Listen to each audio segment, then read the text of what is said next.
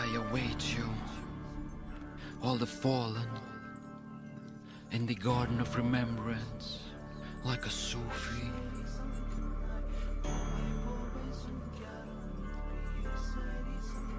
And now you swirl in my thoughts, like a Sufi.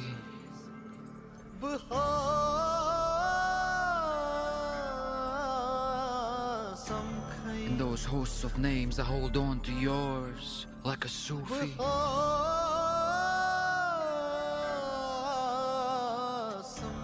Break free of the chains, twirl in freedom, like a Sufi.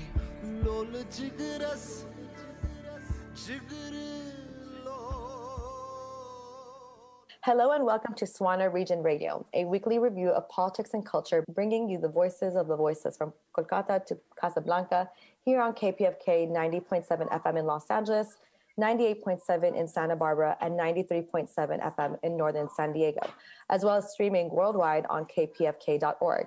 My name is Rana Sharif, and I'm a member of the South Asia, West Asia, North Africa, or SWANA collective that brings you a weekly half-hour show of Swana Region Radio. The music you heard at the top of our show is Like a Sufi by Alif and MC Cash. Today, I have the great honor to share this space with our guest co-host, Sindhuja Raja, and fellow Swana Region Radio comrade, Saraya Zaruk. Thank you, Rana. It is not often that we get the opportunity to be joined by a scholar, but today we also welcome our guest co-host, Sindhuja Raja, to our conversation. Sindhuja is a doctoral student from India at the Joseph Corbel School of International Studies at the University of Denver. Sindhuja is also project manager of the Women's Rights After War project. This project, which I'm honored to have recently become a part of, is led by co-investigators Dr. Millie Lake and Dr. Marie Berry, and looks at 10 post-war contexts to understand who benefits from post-war gender reforms and why. Alongside this project, Sindhuja's current research interests are in understanding the gendered relationship between state, society, violence, particularly in South Asia. Welcome, Sindhuja. Thank you, Saraya and Rana, for inviting me here. Today, I'm so excited because we will be speaking with Saiba Varma, Assistant Professor of Anthropology at the University of California, San Diego, and author of the Occupied Clinic, Militarism and Care in Kashmir, which we'll be discussing with her today. In the Occupied Clinic, Saiba Varma explores the psychological, ontological, and political entanglements between medicine and violence in Indian-controlled Kashmir. For a decade, Saiba Varma has been doing research and activism in Indian-controlled Kashmir, the site of a chronic, unresolved conflict and one of the most militarized places on earth. Her research explores how long-term militarization and violence destabilizes communities and individuals, as well as efforts to redress harms through humanitarianism, medicine and psychiatry may be limited. At UCSD, she teaches courses on global health and inequality, medical and psychological anthropology, humanitarianism, conflict and health, affects, and emotions. Her research and teaching are driven by a commitment to feminists of color, anti-racist, and decolonial methodologies and approaches to ethnography. It is quite an honor to have Saiba here with us today to discuss her first book, The Occupied Clinic, Militarism and Care in Kashmir, out of Duke University Press. She has also published in major journals such as American Ethnologist, Feminist Studies, and Medical Anthropology, as well as in public outlets such as The Nation, Salon, Warscapes, and Al Jazeera. Thank you so much, Saiba, for being here with us today. Thank you so much for having me. I'm so excited. So I thought it would be a really good idea to open up our discussion of your book with a conversation perhaps regarding context. The plight of Kashmiris and the struggle for self-determination predates the establishment of the Indian state. Could you offer our listeners a brief historical framing to better situate the important work you do in your book? Absolutely. So I think like many people, my impression of Kashmir was as this sort of disputed region, this kind of border dispute between India, Pakistan, and China. And so something that, happened after the partition of India and Pakistan in 1947, and was always sort of presented as a problem, as a puzzle to be solved. But when I began doing research in Kashmir in 2007, I, quickly found out that the ways in which people in Kashmir theorized and thought about their own history was very different from the ways in which many of us had learned about Kashmir, the way that Kashmir had kind of entered our consciousness. And so people in Kashmir trace back their history of colonization to 1586, which is when the Mughals first entered Kashmir and, deposed the last Kashmiri ruler. And so for them, this is a more than 450-year-long struggle of self-determination and decolonization. And I think that framing completely sort of, changed how I thought about Kashmir. And, it was rather India, Pakistan, China, these sort of newer entities that seem to be more the ones out of place than actually people in Kashmir who have been sort of agitating and articulating these demands for more than 4 centuries. But like you said in the beginning, a lot of the talk around contemporary Kashmir is on the militarization, and which is something that you really bring out in your book. So, and one of the major frames within that book is how violence and care emanate from the same place and sort of loop back into each other. So, and how you noted that you stopped looking for medicine in violence, but rather started looking for violence through medicine. So can you speak about how these logics of care and militarization are so intertwined, how you came to the need to look for violence through medicine, especially given the history of Kashmir as framed by these different competing claims and occupation, and how can we extend this to not just a militarized zone like Kashmir, but even beyond?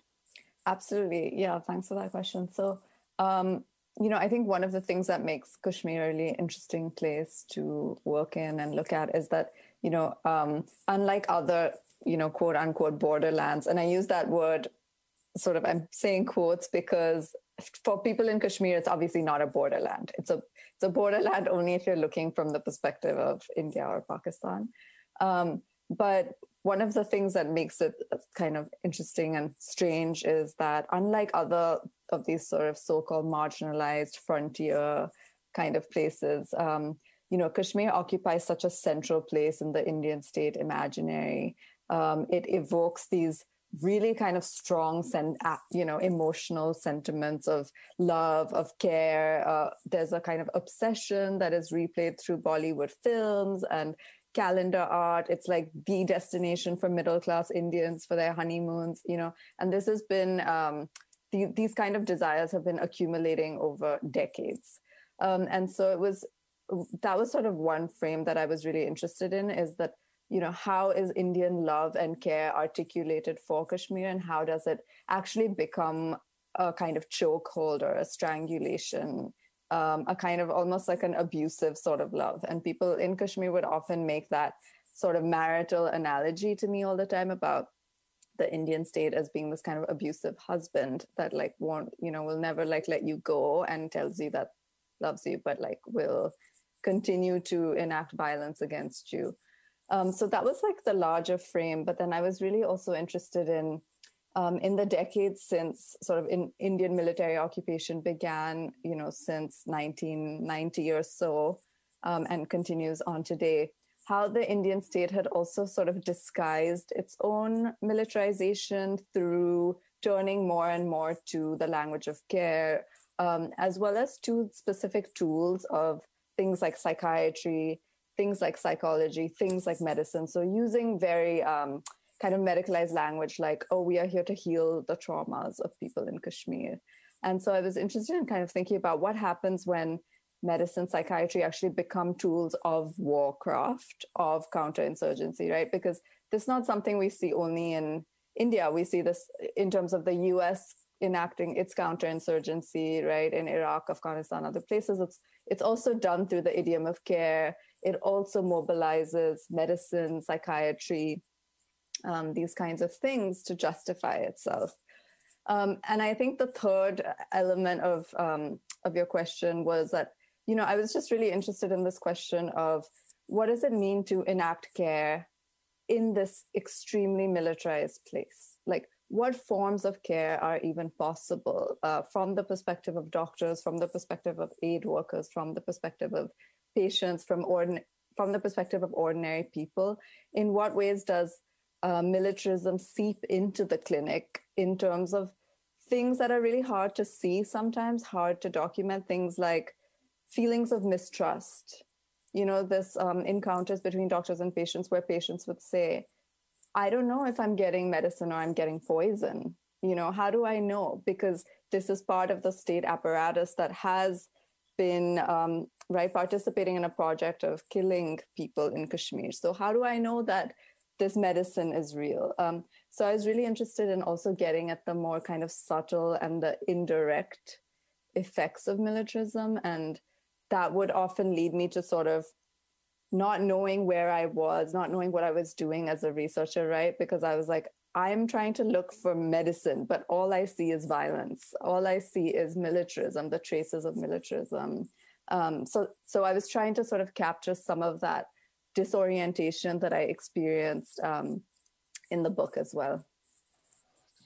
So thinking along those lines, one of the things that I was really struck by was your conversations with psychiatrists and doctors and patients, right? And so I love that expression that you use, the counter-hegemonic approach to psychiatric and psychological care that is espoused by many doctors, but specifically you mentioned one Kashmiri psychiatrist, Dr. Abdul, who talks about really listening to your patients and feeling your way through their distress. And so he's guided by something other than institutional scripts and procedures. So I wanted to ask, how does that ethics of care transform or even call into question our relationships, right, with these institutions or quote unquote experts that we task with providing care, particularly in spaces of conflict and occupation, but also how does that teach us about other spaces of institutionalization and expert knowledge? Yeah, that's a really great question. Yeah, so, one thing I learned sort of very quickly was that it's not easy to critique people who are doing this kind of work. Like care work is, as we know right now with the pandemic, it's abundantly clear to everybody that care work is laborious, it is difficult, it is incomplete, it is low value. There are all these aspects of it that make it extremely difficult. And then when you add on top this layer of repression, of military repression, basically strangling people's ability to speak, right? Because these doctors are working in a public sector. They're working for their state employees. And so they're not allowed to express any kind of political opinions about what they're going through. And yet a lot of them have very strong political opinions. A lot of them have pro self-determination politics. And so I was really interested in this very complex subjectivity of the providers, how they sort of had to navigate so many things, right? This under-resourced public health system that is straining under not just neoliberal reforms that have cut funding to these things, but also this epidemic of trauma, this epidemic of mental illness that they are now confronting, right? Combined with the sort of political repression that they're seeing, combined with their own sort of moral ideas, their moral calculus, their own desires. So it's a really sort of complex position. And what I realized was that, it's not easy to just critique them as being not caring enough, as being callous, which sometimes I felt like doing because they would spend 1 minute with a patient or 2 minutes with a patient, and send them off with a diagnosis, which, right, to me was so shocking and seemed like a lack of care. But when I sort of started digging deeper, I realized that, actually they have all these really complex positions. And the moment that you talked about where he's talking about listening as a mode of care, I realized that they are trying to figure out, right? They understand their own constraints. They understand the limitations of just treating mental illness through psychopharmaceuticals. They know that that's only a tiny piece of the problem. So it's interesting to me that for them, sort of politics and medicine were not separated out. They were very much trying to sort of grapple with both of those things. And were many times very kind of reflective about their own place within that system, and also caught in it in many ways. And so when we think about this sort of bind that people are in Kashmir, right, and both with the both with the care providers and with people living there, one of the things that really struck me was how people understand their own sort of loss, the loss of care that they feel, and you talk about it in terms of kamzori, which is a spiritual, moral, and bodily loss of vitality. And I was thinking about this as a site where multiple sort of colonizations emerged, right? Like one is the post-colonial colonization by India of this region. And the other is sort of the biomedical processes that deem kamzori not sort of diagnosable or treatable, right? And where PTSD and that language is more valuable to use. So when you think about decolonization in these multiple layered colonizations, where would we think of that? Where can we imagine that? Yeah, I love this question because I think it's so important to kind of think about colonialism as an embodied process, as something that's not just, it's not just a military political process, which often it gets, we sort of reduce it to that, but the sort of deep sedimentation of colonialism in the body, right? Which is something I was trying to convey with this idea of kamzori, was that what are the accumulated effects of generations, of centuries of being not in control of your own life, not in control of your own political future? What does that do to a person psychically and bodily? And, what I learned from kamzori was, of course, that people didn't separate out their own individual bodies from the larger social body, right? For them, that the body is always a relational body. It is always a body that is, it's shaped by other bodies. And that was a really powerful insight to me. Also that the spiritual body and the political body could also not be disarticulated from each other. And so in people's kind of repeated, even though they were constantly dismissed and told, oh, this fatigue you're feeling, it's not real, just get over it, like eat more spinach, whatever they were told, they kept insisting on it. They held on to that feeling of weakness. And that was really interesting to me because they had nothing to gain from arguing for that they were still weak, right? They were in fact treated really poorly when they would do that. So why, right? Why were they insisting on weakness? And I realized that it had to do with this sort of this need to kind of forge a sort of collective, like make a collective statement. And I think it precisely goes to the way that you framed the question about a demand for a sort of decolonized body, that what would like a decolonized body look like?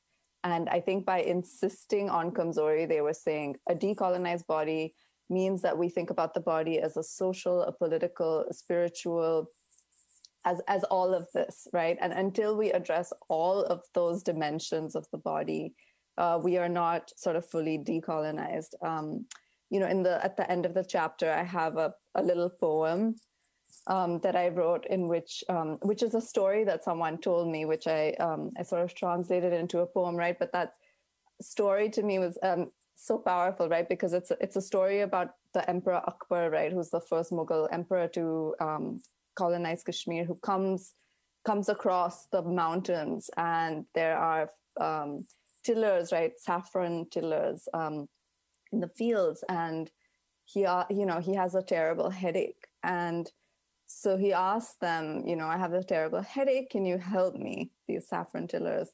And they look at him and they say, what is a headache?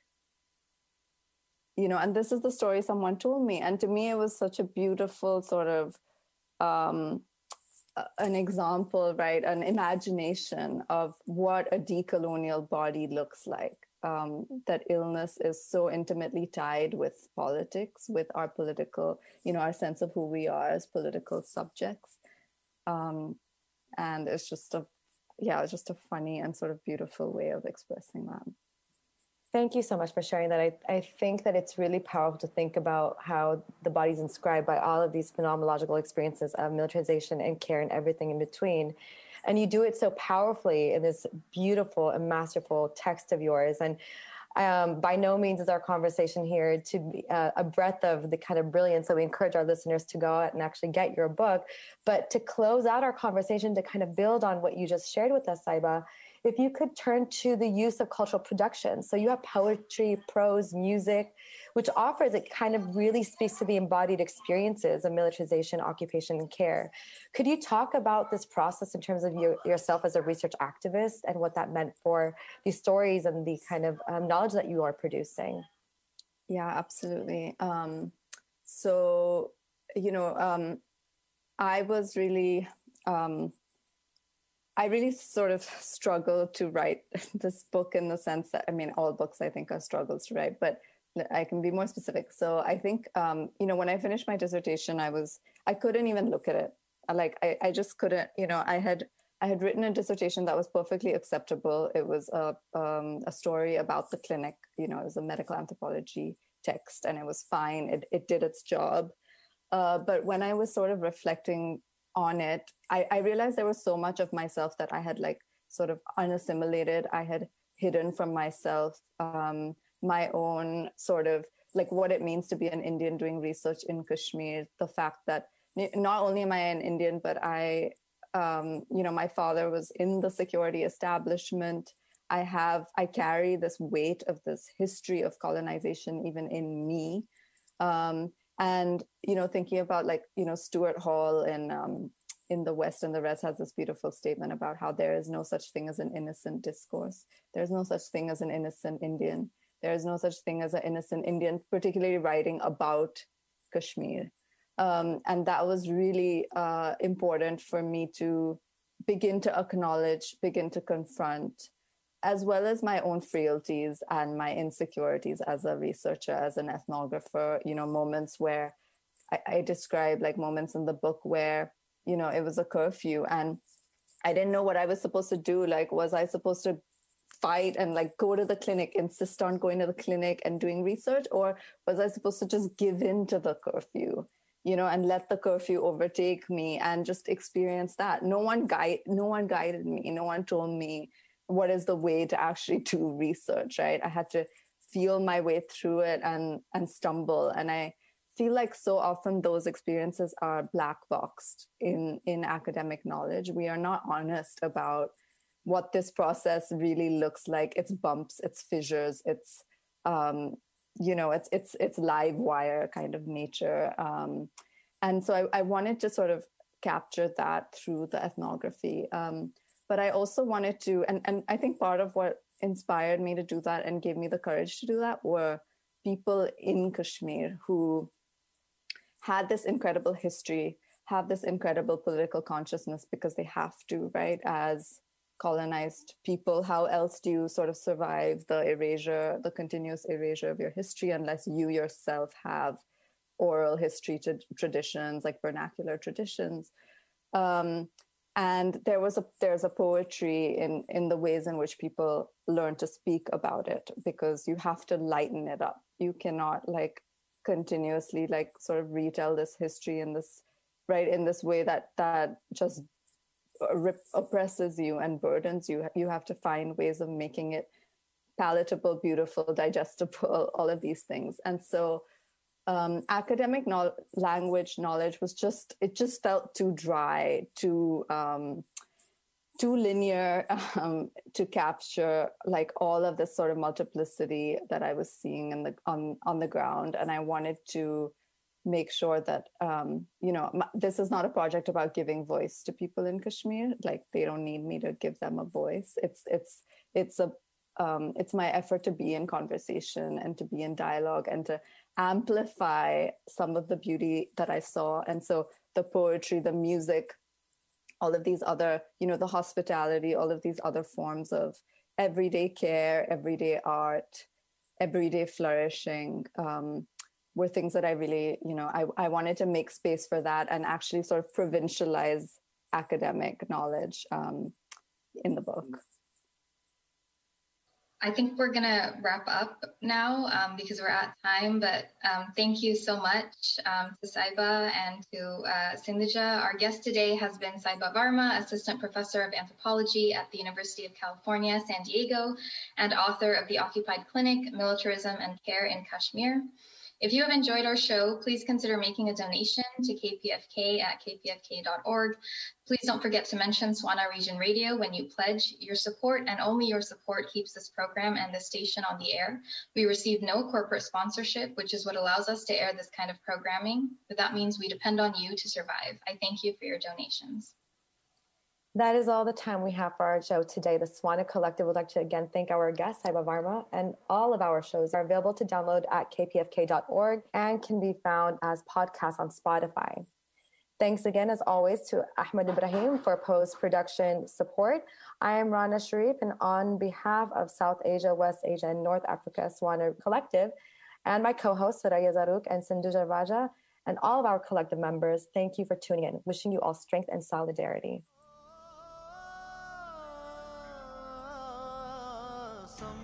In those hosts of names, I hold on to yours like a Sufi.